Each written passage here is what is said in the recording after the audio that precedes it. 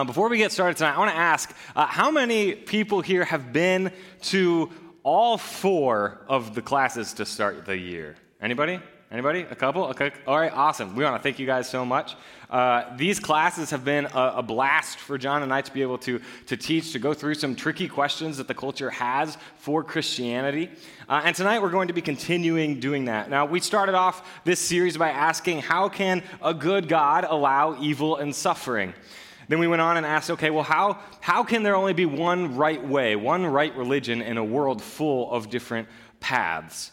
And then last week we talked about the tricky question of science and religion. Has science disproved religion or Christianity? Now, these questions are all things that we need to be wrestling through and be prepared for our non-Christian friends and family to ask.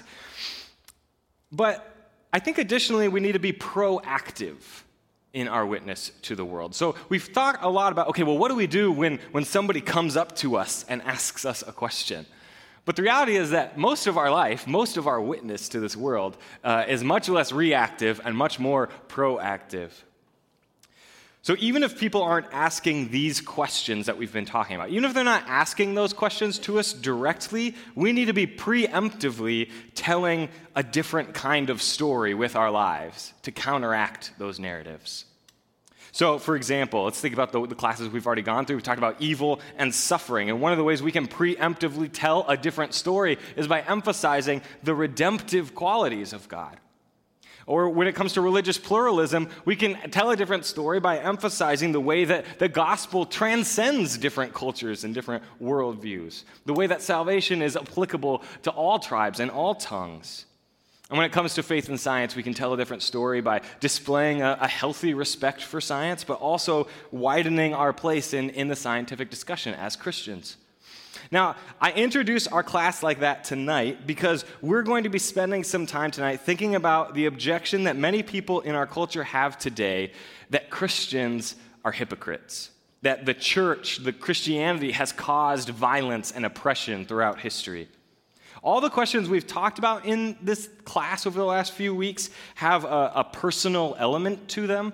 But I think this question in particular has a very personal, experiential element to it. It reeks of personal pain and suffering that people have encountered in the church. So we want to spend time in discussion and in teaching, thinking about this week, the ways that we can address that personal response and be proactively witnessing a counter-narrative for them. So over the next few minutes, I want to invite you at your tables to, if you haven't already, introduce yourself to the people at your tables, and then spend a few minutes discussing these questions. How has your experience with the church shaped your feelings and posture toward Christianity? If you were raised in the church, what was that experience like? If you came to the church later on in life, what were your encounters with Christians and the church like? And then after that, do you have any friends or family members that are openly hostile towards Christianity? And why is that? We want to spend some time thinking about that personal, experiential element with our faith today. So go ahead, in your tables, introduce yourselves, and let's talk about those for a few minutes. All right. I hope your discussion was fruitful. I hope you've planted some seeds that will bear more fruit later this evening as we continue to discuss this question with one another as well. But let's go ahead and say, okay, well, let's try to formulate this question, this problem, a little more clearly. I think primarily the question is this: how could I believe, that's a typo, in a religion made up of hypocrites? Or how could Christianity be true when Christians do such terrible things? Now, when we think about apologetics, we think about defending our faith, a lot of times we think about, intellectual, logical reasons why people reject Christianity. But people reject worldview for all kinds of different reasons. And a large part of those reasons are not strictly academic or strictly logical, but they're emotional, they're experiential. And the actions of the church in particular are ones that can very easily grate on the emotions of a person. So Tim Keller, a pastor of Redeemer Presbyterian Church for many years in New York City, formulates this kind of paradox this way.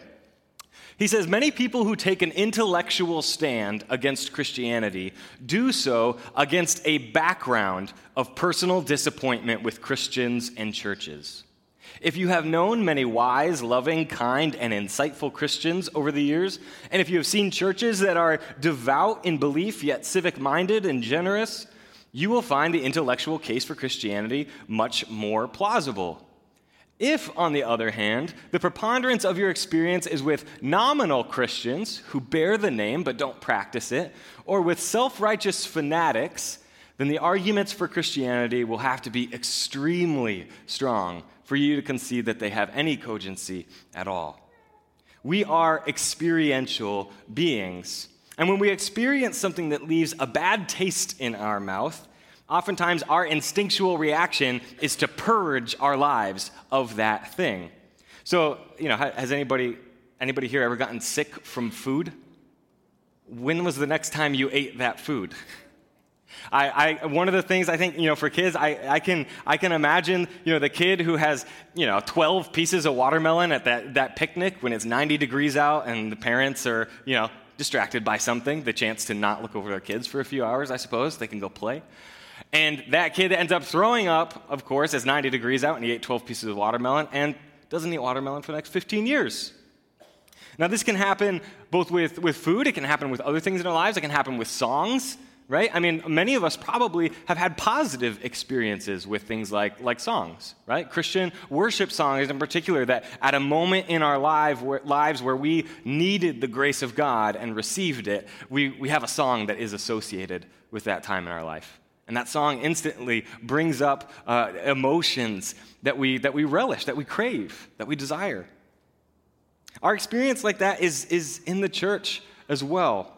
What we experience, how we see other Christians acting, or if we experience some kind of evil, some kind of abuse, it can leave a bad taste in our mouths. And that can cause people to either reject the church explicitly or slowly fade away.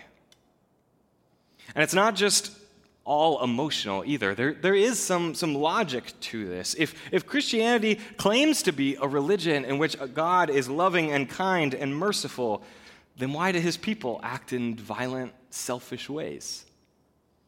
Those two things don't seem to compute. Or to put it another way, if Christianity really provides transformation, provides moral fruit, then why do Christians fail so often? Even our Bible says that a tree shall be known by its fruits. So the logical question would be formed something like this. Christianity claims to be the ultimate source of morality and transformation.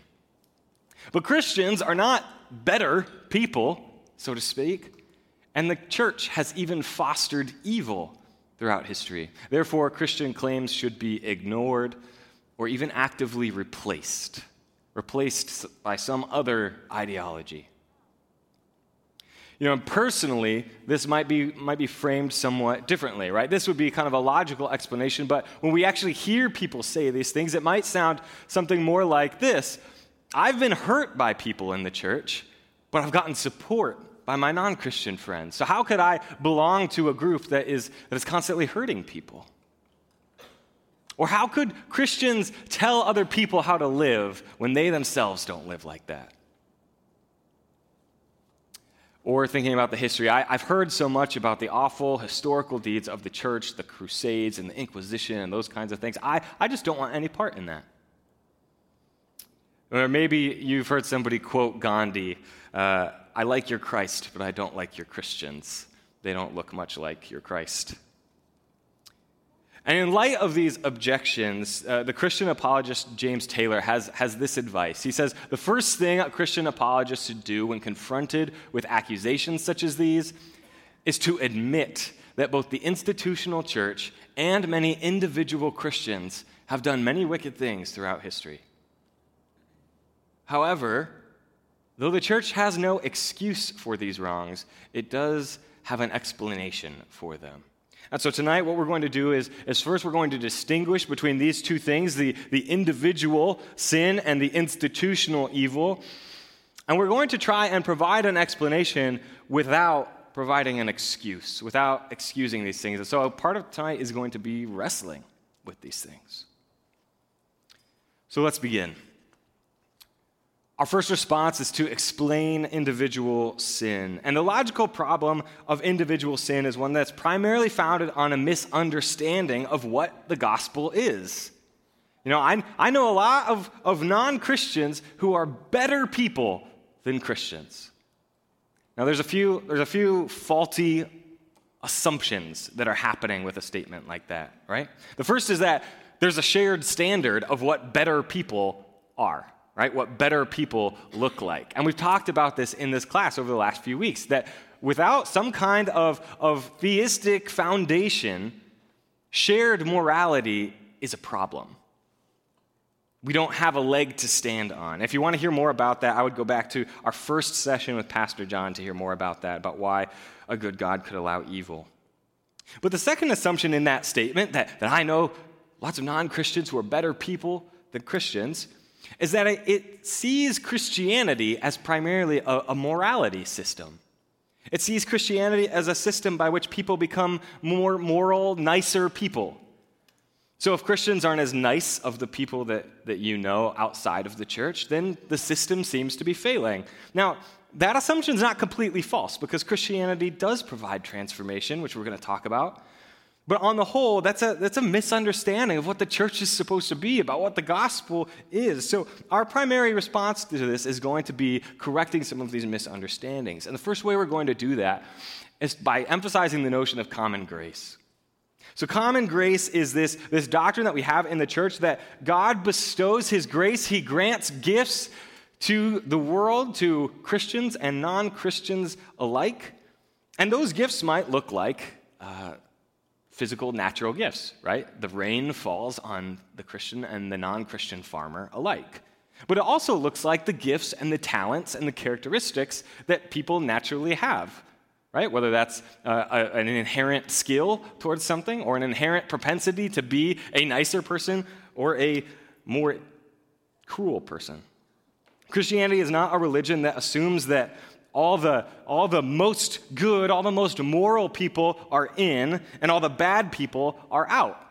And in fact, we assume that all people are gifted with the image of God. And in that image of God, they have specific skills and talents, but also they've all been corrupted by the taint of sin. So as Christians, we expect that all people are going to exhibit good glimpses of righteousness, of grace, of kindness, but also that all people are ultimately going to be corrupted by their own sin. So when people assume that Christianity is a morality system, they expect the people inside that system to be good and the people outside that system to be bad, but that's just not the case. So we can't allow that to be faith-shattering. So with that in the background, we want to start thinking about what kind of transformation Christianity really does provide. And in Christianity, we usually, in theological circles, we use this word sanctification, right? That Christians, once they have received the grace of Christ, have put their faith in him alone, in the cross of Christ, that God will sanctify them, will provide transformation through the power of the Spirit. But there's two things that we need to address here, and it has to do with what that sanctification looks like. And we're going to talk about that as sanctification as progressive and as relative. The first is that sanctification, the process of becoming more and more like Christ, is a never-ending, ongoing process. We are all unfinished products, and we won't ever reach that state of moral holiness that we're called to until Jesus returns and glorifies us once and for all. It's progressive, it's ongoing. And so we can expect that both new Christians and genuine, lifelong, steadfast Christians will still fail. On all stages of the Christian journey, there will be failure. But there will also be growth. There will also be transformation. That doesn't mean that we should excuse that sin, that we should excuse that failure. We should be ready and willing to work out justice when justice is needed, and accountability when accountability is needed. But the fact that all Christians, including the ones that stand on stage, sin, should not shake the understanding of Christianity. In fact, the sin of Christians is proof of the fundamental claim of the gospel that humanity cannot reach God's moral standards on its own. We are helpless in our battle against sin until we desperately cling to the power of Christ through his blood and through the Holy Spirit. His mercy is new each morning. I heard a pastor once say that I'm so glad that his mercies are new each morning because I used up yesterday's already. Sanctification is progressive. It's not instantaneous. It's not overnight. And that can be really frustrating. Thank you. It can be so frustrating. Why doesn't God just send in the Holy Spirit and make his people instantaneously the perfect image bearers that they are supposed to be? Why doesn't he do that? Why make the process so long and arduous? I think John Piper has a good answer to this question. Essentially, he says, well, one of the key reasons that God does this is that God sanctifies us slowly because it reminds us of our constant need for dependence upon him. If we were saved, if we heard the good news of Jesus' life, death, and resurrection, we put our faith in him, and boom, we were changed, it wouldn't be very long before we started to get prideful. Is anybody else out here a board game person? My wife and I are definitely like game people, which comes with all kinds of stereotypes that are all true. But we love playing games, unique board games, complicated board games, simple board games, group board games, individual. We love games. And we love learning new games. So if you have a good, unique board game recommendation, please let us know. But one of these things that can happen when you learn a new game is this unique phenomenon known as beginner's luck. Anybody else ever experience that? Anybody else desperately need that beginner's luck?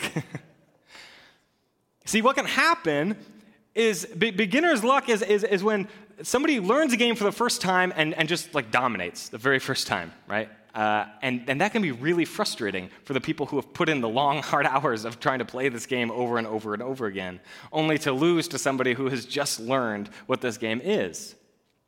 Now, what can happen when this phenomenon occurs is that it's very easy to become prideful, like, man, I am really good at this game. And that's the same thing that can happen in our Christian life. That pride can happen when we don't remember who the real source of our character is. The attention can easily start becoming ourselves. Look how great these Christian people are. And that can happen for individuals, and that can happen for churches. But the gospel is a paradox of human effort and divine sustenance. Because we constantly need to be reminded that while God calls us to a great work, we cannot do it on our own. And just like the second time you play that game, usually a little smackdown happens, so often for us as Christians, the moment we think like, okay, I have that sin beat, is the moment that we're reminded that we are helpless with our own limitations and we need the power of the Holy Spirit. So Piper sums this up well. He says, God has his reasons for why he saves us in stages, sanctifies us slowly, makes us fill up every day at the pump, lest we forget where the gas comes from. Sanctification is progressive, so we should not expect perfect Christians. And the other half of this idea of sanctification is that it is relative. That is, everybody starts at different points, right? So that's not just true of the church, but it's true of society. So Tim Keller in his book, The Reason for God, which is one of the most helpful resources, I think, for Christians in conversations with their friends and family, he points to some modern sociological findings which indicate pretty clearly that one of the biggest factors in individual behavior, whether somebody will be prone to criminal activity, will be prone to any other moral measurements, one of the biggest factors is outside of your control. And it just happens to be the family that you were born into, the neighborhood you were born into, the amount of income that you were born into. Now, again, this is not an excuse for behavior, but it reminds us that some of the biggest factors towards morality and behavior are outside of our control. And the reason that Keller points this out is to remind us of the humility that we need to have when we are judging another person's moral behavior. The reality is we have no clue of the background of most of the people who we see and judge on a daily basis. Now, that doesn't mean that as a society we can't have consequences for lawbreaking. But when we compare one person's attitude and behavior to another person's, which is usually our own, we're often making wild assumptions that the two people had exactly the same background, exactly the same starting point on the character scale. Now, while sanctification really does happen for Christians who have been gifted the power of the Holy Spirit through faith in Christ, it's relative to where that person started. And as Keller reminds us, Christianity and its gospel of grace attracts a certain kind of people. It is often the case, he says, that people whose lives have been harder and who are lower on the character scale are more likely to recognize their need for God and turn to Christianity. So we should expect that many Christians' lives would not compare well to those of the non-religious, just as the health of people in the hospital is comparatively worse than people visiting museums. Remember, it was Jesus who said, "It is the sick who need a doctor, not the healthy."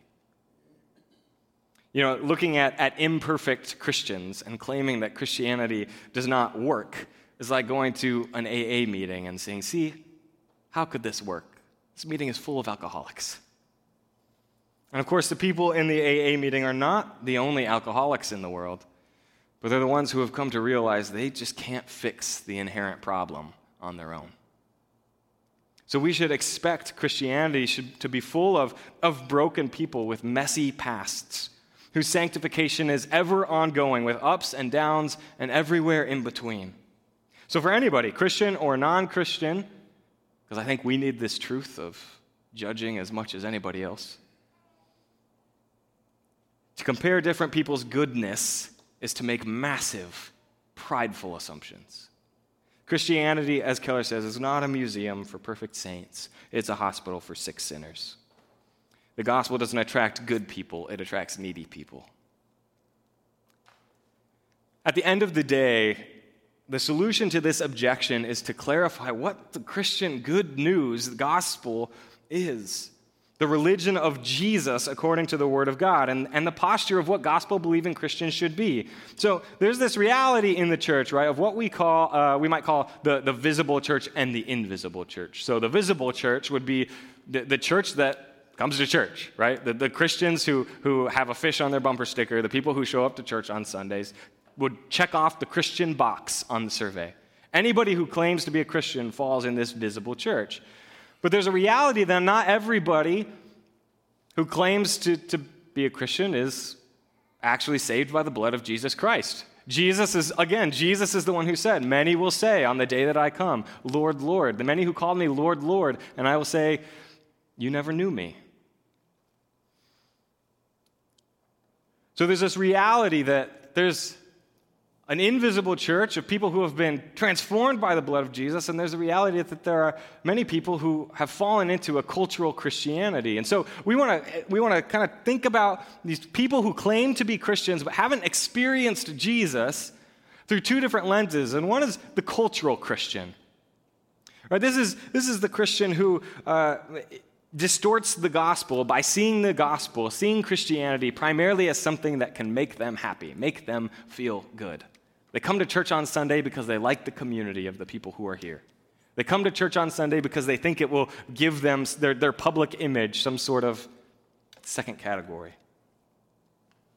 And then you have the fanatic. Now, this is kind of on the other side of the scale of somebody who distorts the gospel by making it completely legalistic, somebody who sees Christianity as a rule of law of morality and wants to impose that morality on everybody else. Now, the non-Christian looks at both of these two people, the Christian, nominal Christian on one side, and the fanatic on the other side. They see both of those people and they say, "See, Christianity does not work. Look at how ineffective it is. That nominal Christian, he's not being transformed like you claim he should be. I know he's cheating on his taxes and cheating on his wife. And this fanatic, Well, he's the one who's imposing all kinds of violence. He's imposing his morality on the people around him. But look at what both of these two people, the cultural Christian and the fanatic, look at what they've done. They haven't been witnesses of the gospel of Jesus Christ. They've witnessed what happens when you see Christianity as a system of self-improvement. The nominal Christian who sees his religion as valuable because it makes him feel good, he's removed the call to holiness, and he's replaced it with a call to happiness. And the fanatic thinks that he and everybody else has to earn their moral standing before the Almighty God. And he's replaced the offer of grace and mercy with a list of regulations, which is the exact problem that Jesus condemned the Pharisees for. The solution to those two distortions is not less Christianity. It's more. It's more gospel.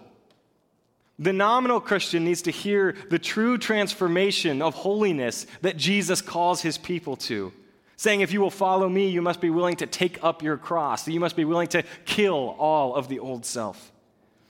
But the fanatic needs to hear of the incredible grace that Christ offers, independent of his efforts to be a better person. He needs to understand that holiness is not opposed to grace and mercy. Holiness is motivated by the gifts of grace and mercy. And while there are all of these distortions of Christianity at work in our churches, we can also say that the transformative, self-sacrificial nature of the gospel, it's not completely missing. We do see it. I've seen it here at Peace Church. You go to one marriage retreat at Peace Church, and you will see the kind of gospel transformation that is happening when the Spirit moves.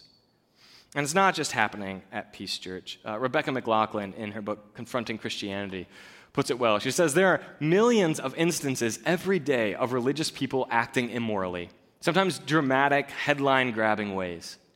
But there's also substantial evidence that religious practice correlates with a range of moral goods. In his 2018 book, The Character Gap, How Good Are We?, philosopher Christian Miller observes that literally hundreds of studies link religious participation with better moral outcomes. For example, levels of domestic violence in a U.S. sample were almost twice as high for men who did not attend church versus those who attended once a week or more. Religious participation has also been linked to lower rates for 43 other crimes. In North America, regular service attenders donate 3.5 times the money given by their non-religious counterparts per year and volunteer more than twice as much. Such studies seldom make the news. Christian donates to charity is hardly a headline material. The evidence, as atheist social psychologist Jonathan Haidt observes, is not in favor of the religion hinders morality hypothesis. Even if you excuse secular liberals from charity because they vote for government welfare programs, he notes, it's awfully hard to explain why secular liberals give so little blood. There are fruits out there if we're willing to see them. And again, this is not to excuse us when we act like jerks, but it is to say that one's individual experience with broken Christians or nominal cultural Christians or fanatic Christians does not cover the whole story. As McLaughlin said, religious participation, particularly that in Christianity, has been linked to moral good, not just the brokenness that tends to scar us. Christianity is a vehicle transformation, not because it attracts better people, but because when the gospel truly happens, healing happens. Sin is confronted, grace is imparted, and little by little, the body of Christ really does lift one another up to both personal holiness and societal redemption. Now, I want to give you all at your tables a chance to discuss these things, and particularly I want to think about some of the experiences we have had with other Christians. Do you think of any examples of times when you've witnessed individual Christians behaving poorly in public settings or in front of non-Christians? How were they received, and how did it make you, as a Christian or potentially as a non-Christian, feel? And what could be the process of gracefully confronting that Christian about their witness? Or when have you witnessed the power of gospel transformation in your own life, in your own growth groups, in your own churches? What part of Christ's work in sanctifying you and changing you could be a potential part of your testimony to the world? Let's spend a few minutes in that. All right, I hope your discussions, again, I hope they are bearing fruit for you. I hope they are providing seeds for future thought for you. And I hope you're making some connections as well together. That's one of the things that we love about these classes, that they provide for people who maybe have not been able to cross paths before, to be able to have some discussion about what our faith looks like when it is in action. So I love that this is happening here tonight. Now, before we get going on to more content, we want to give another copy of this book away. This is Confronting Christianity by Rebecca McLaughlin. She has a degree in literature from Cambridge. She's done a lot of work in this area of Christian apologetics recently, and we found this book to be a great resource for us. So I want to give this away to somebody. So we have another trivia question for you here tonight. So put on your trivia hats. Question is, what religion or ideology caused the most death in the 20th century? I want something more specific. Oh, you said it. You got it. Communism. We're going to talk about this in a few minutes, but most estimates are somewhere between 60 and 100 million deaths because of the communist regimes in Russia and China and Cambodia in the 20th century, which are just staggering numbers. But we'll go into that a little more in depth in a little bit. Now, so far we have provided a little bit of an explanation for why individuals who profess Christianity are often more morally imperfect people, but that doesn't necessarily address this problem of corporate sin in the church, the way that Christianity has been used to commit enormous acts of evil and destruction. So once we've kind of clarified with this idea of individual sin, clarified what the gospel really teaches and what it is as Christians we're trying to impose upon the world, to use the world's terminology. Once we've clarified that, we need to be ready to honestly grapple and wrestle with the ways that the church at large has been complicit in evil throughout its history. So there are some real, honest examples of this that are not just unfair accusations that the world invents, but historical failures of the church that we must admit. We must honestly admit, we must repent of those things, repent of the ways perhaps that we have been complicit in them, and we must lament, grieve over the ways that our Christian witness has been corrupted and the pain and the suffering that the church has been a part of. Some of the prominent examples of such corporate Christian sin include extreme violence and destruction against thousands of Muslim and Orthodox Christian families during the Crusades in the 12th and the 13th centuries. Now, there are some very complicated factors of the Crusades that don't often get brought up, but no matter the reasons of why the Crusades occurred in those 12th and 13th centuries, thousands of innocent civilians, both Muslim and fellow Christians, were killed during those crusades. And that's just inexcusable for us as the church. We can't excuse those things away. Or we think about the violent actions of the Catholic Inquisition and other Christian authorities throughout the Middle Ages, the way that Christians during the Middle Ages combated heresy often with torture, with execution, with imprisonment. Were the inexcusable justifications that American Christian slave owners put forth here in our country, twisting the Bible in order to defend chattel slavery of African Americans. We must confess and weep over some of the cultural destruction that has happened in the church's name as mission work was tied to colonial expansion into Southern Africa, East Asia, and Latin America. We must offer our sincere apologies and repentance over the ways that the biblical doctrine of complementarianism that we love and cherish at Peace Church, the ways that doctrine has been twisted to patriarchal actions that have allowed for systematic abuse of women in our churches, or the ways that our discomfort with the sin of homosexuality has led to us ostracizing those individuals who have struggled with temptation and confusion regarding their sexuality. Now let's be clear, not every instance when the world calls Christian evil is evil. As we've talked about, true morality is not based on our human preferences, but on the unchanging, unflinching character of God.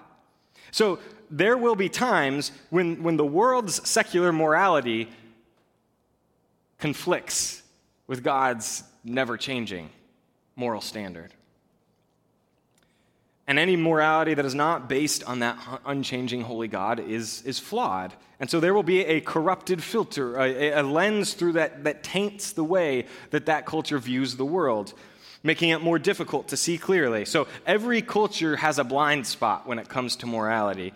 And so there will be times when what God calls good, the world calls evil. There will be times when what we call evil, the world calls good. But it's so important for us as Christians to be rooting ourselves in the Word of God, and for this reason. Reading it, studying it, memorizing it, because our temptation is to let our preferences or our culture's tainted view of morality to define our morality, but the Word of God will challenge and convict us if we're willing to hear it with fresh eyes. But friends, not every instance of the world accusing Christians of violence and evil is fake news. The atrocities that I mentioned a few minutes ago are more complicated than some secularists choose to admit, but they were atrocities nonetheless. And as Christians, our response has to be one of honest regret and grief and admission, not immediate protest and defensiveness.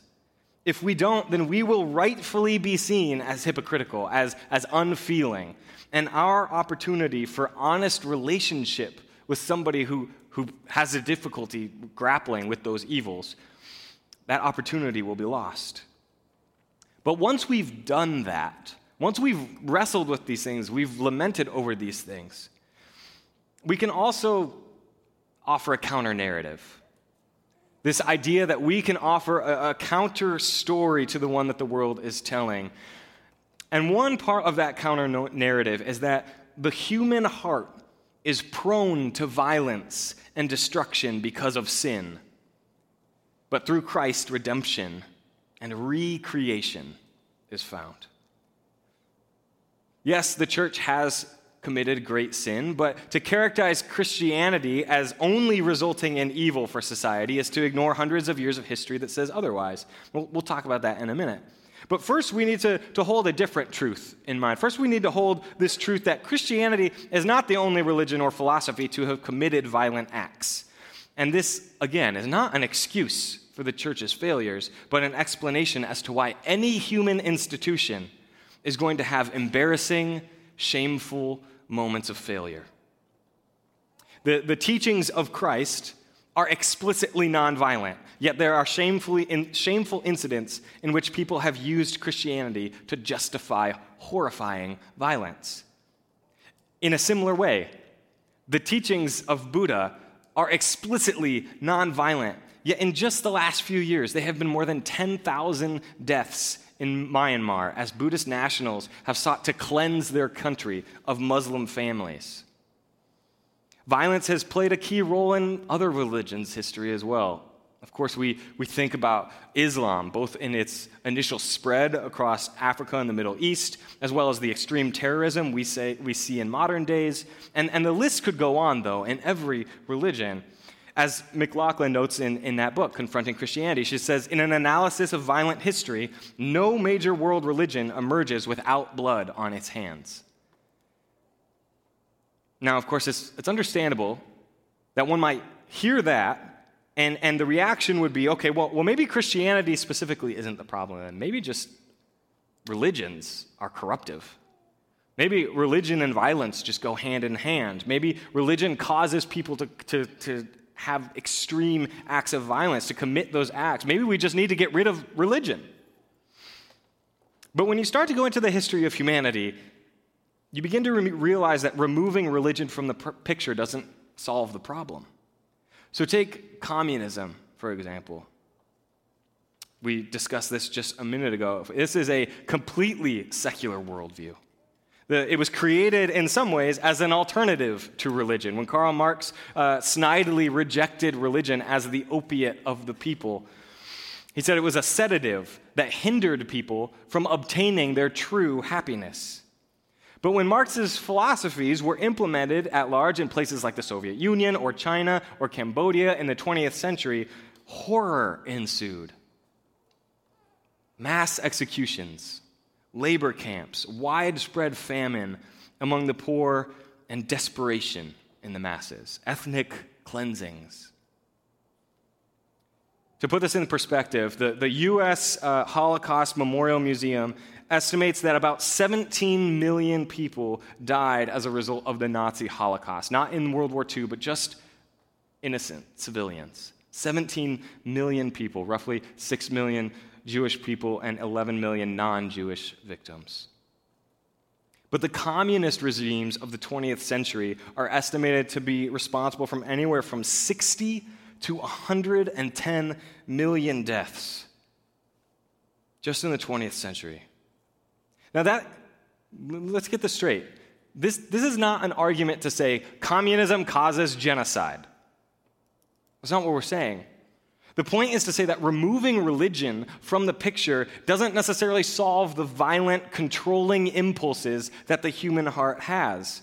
There's a really interesting Wikipedia page, if you want to look for it. It's called List of Wars and Anthropogenic Disasters by Death Toll. Anthropogenic just means caused by humans, right? A list of wars and anthropogenic disasters by Death Toll.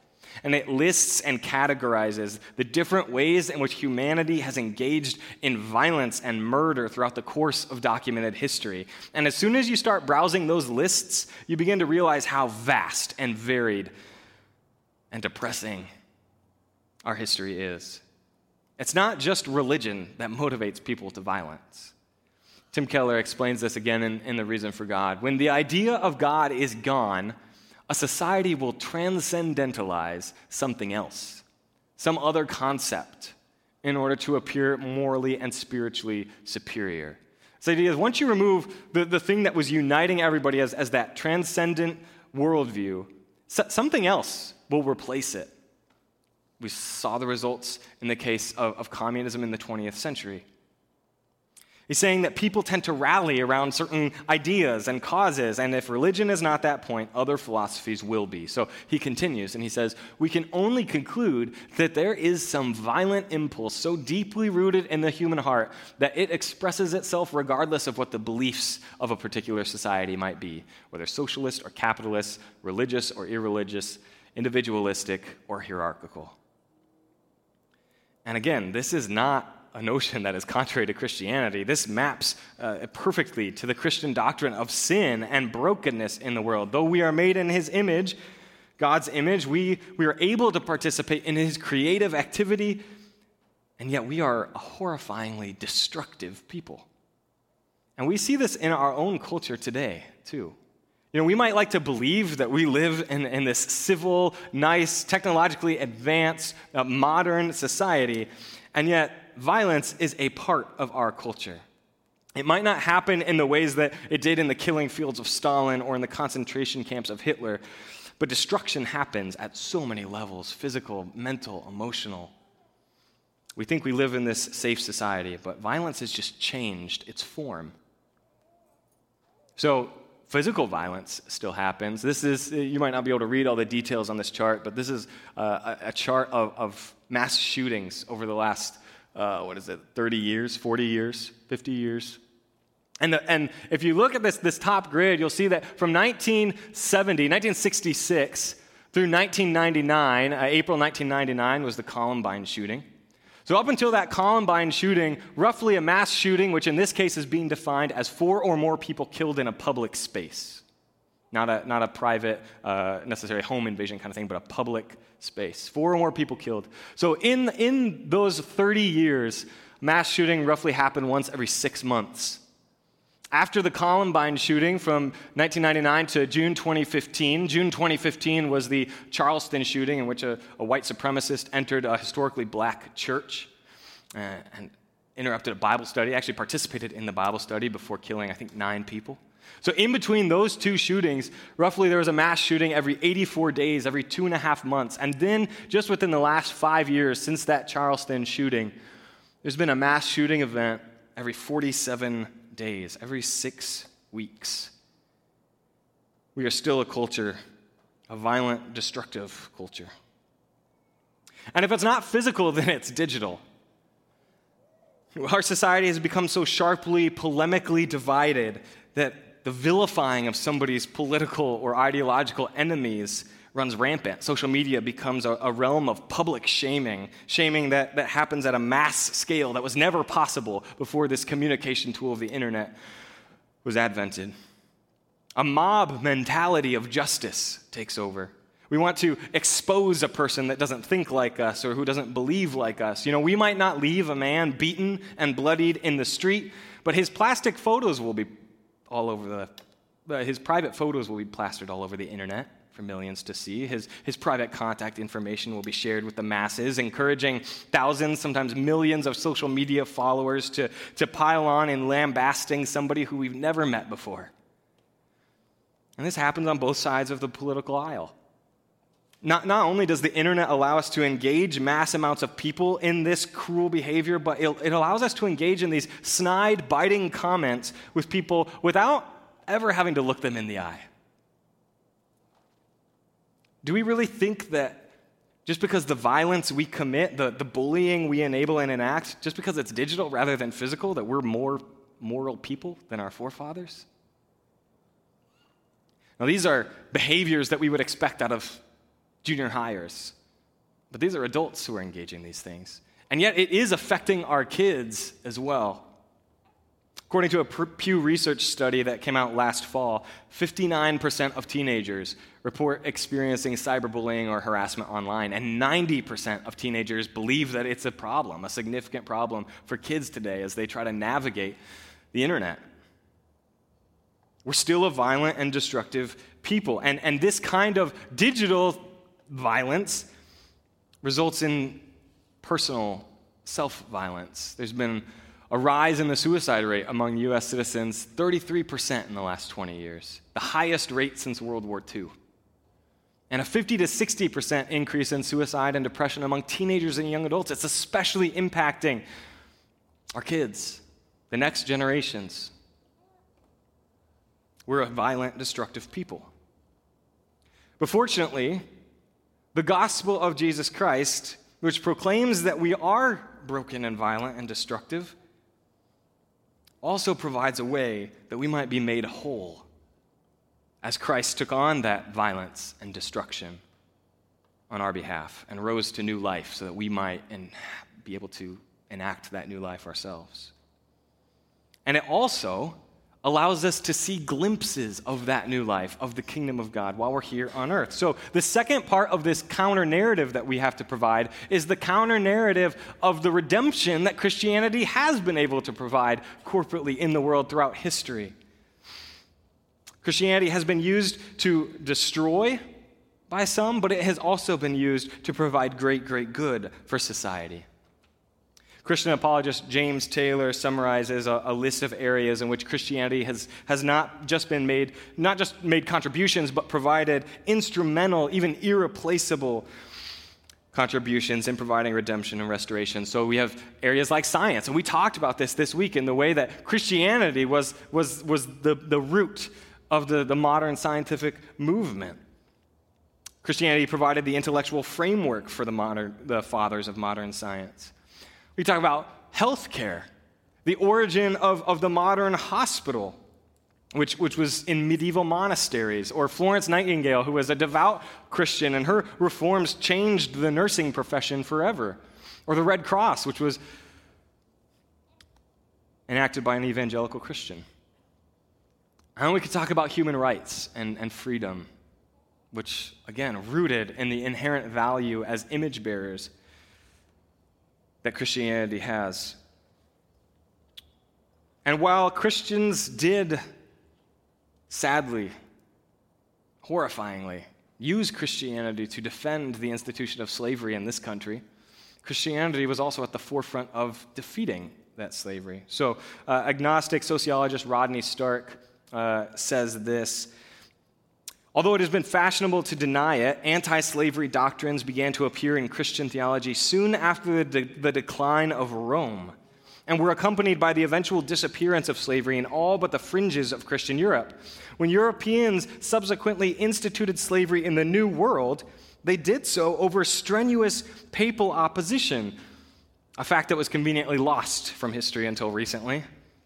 And the abolition of New World slavery was initiated and achieved by Christian activists. These activists included people like William Wilberforce in Great Britain, John Woolman in America, and of course, later on, when we started looking at the civil rights movement, we look at Martin Luther King Jr., whose battle against that racism and slavery was profoundly based upon his rock in Jesus Christ. If we as Christians, if we don't learn the stories of these great historical and contemporary Christians who are fighting the fight to bring God's kingdom to earth, if we don't learn those stories, then we're not going to be able to provide these kinds of counter-narratives. So just one practical application to this, I just want to encourage you, read biographies. Find good biographies, Christian biographies of Christians throughout history who have provided change to this world because of their devout faith in Christ. But of course, our witness, and we're just going to end with this, our witness cannot be limited to our knowledge of other Christians. It has to be rooted in our personal witness in relationship. And this is, we're going to do this. This is a personal call. It's a renewed call to Christian witness. And there's kind of two arenas in which we want to think about doing this. We want to think about our Christian witness exalting Christ both professionally in the way that we do our work, as well as personally, and the way that we go about in relationship. See, no matter what logical arguments we have, people aren't going to listen to our stories about the beauty of Christianity if they see in us backstabbing, unreliable friends.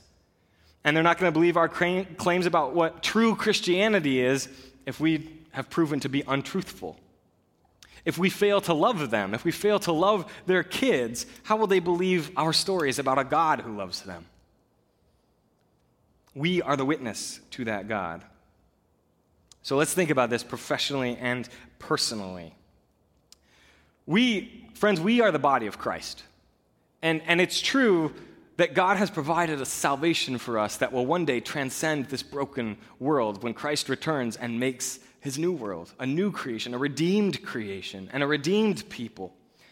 And yet, as the body of Christ right now, he is using us to bring redemption to this world, to give a glimpse of that new creation that he will one day redeem. And so people like those Christian scientists and nurses and abolitionists, those people who used their work, their efforts to better the world they lived in, they were an incredible witness to the gospel in the process. So it's worth spending some time asking the question, how does the gospel narrative motivate me to excellence and creativity in my workplace?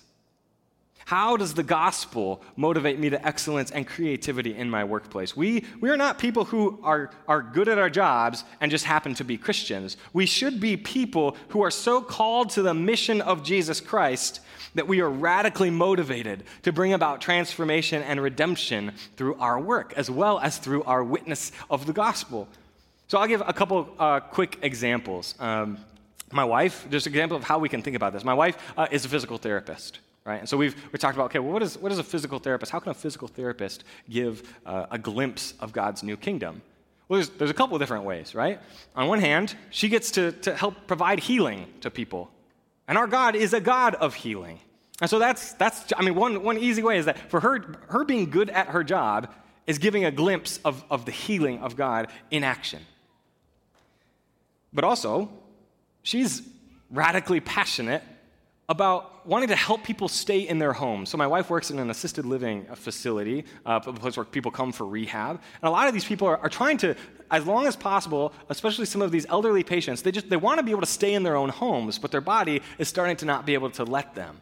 And so some of the work that she's able to do is provide rehab so that these people can stay in their homes, stay with their family and friends as long as possible. And that passion can't be disconnected from her faith, right? Because it's her worldview that sees each and every person as made in the image of God, that sees family as a key a function of what God does in the world, that allows her to go forward with this passion. She wants to work hard and she wants to work well in order to help people feel valued and loved and healed. So another example. One of my buddies works as an engineer in a plant here in Grand Rapids where they make parts for airplanes, right? And so one of the ways that he has come to think about his role in bringing about a glimpse of the kingdom of God is that some of the parts that they make for these planes are part of an international economy, right? And so he might have a tiny role in this, and helping to engineer some small, what might seem to be insignificant parts of these planes. But in doing his job well, in being creative about moving forward and providing new and more effective ways of doing this, he is helping to move the international economy forward, which allows for people in remote places of the world who might not have an opportunity to participate in that international economy, that opportunity to flourish as a people. He allows those people to be able to play a part. He allows this world to look more and more like the kingdom of God in which people of all tribes and all tongues are participating in the kingdom. So I just want to invite you to think about your own work and how the gospel transforms the way that you see it. But of course, our witness is also intensely personal. And it doesn't have to do just with what we say in our relationships, but it has to do with what we do in those relationships.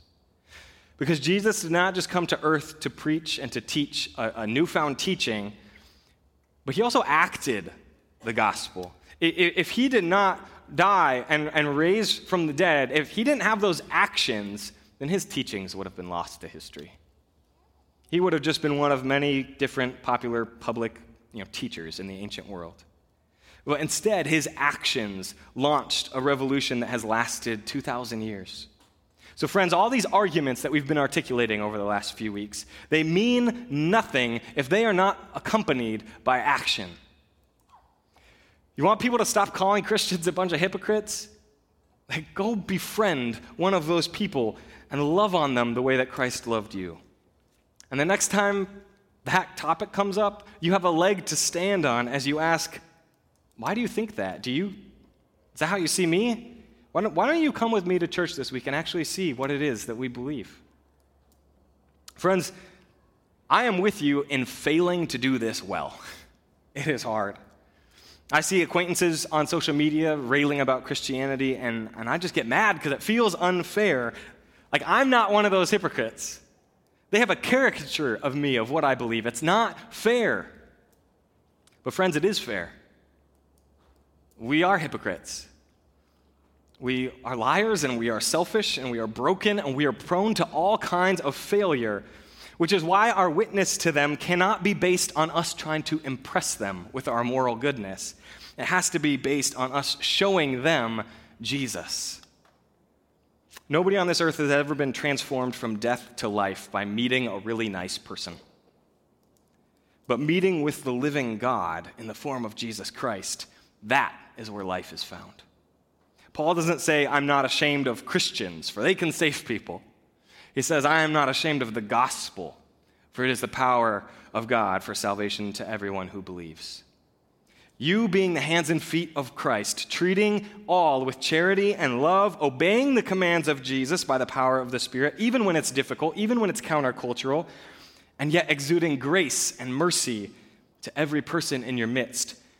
That's what showing people Jesus looks like. Would you pray with me? Dear Lord, we thank you so much for the opportunity to meet tonight and to bask in your word, Lord, to think about the ways that you have provided transformation to us. And we just ask, Lord, that you would provide that transformation for the friends and family that are in our midst. Lord, we ask that you would change our hearts so that we would stop seeing our enemies in our culture as enemies, but we might love them the way that you loved us who were your enemy, Lord. Lord, we love you and we thank you. We ask all of this through the powerful name of Jesus Christ. And in his name we pray. Amen. Well, again, we want to invite you back next week as we start looking at how God saves rebels. We'll see you then.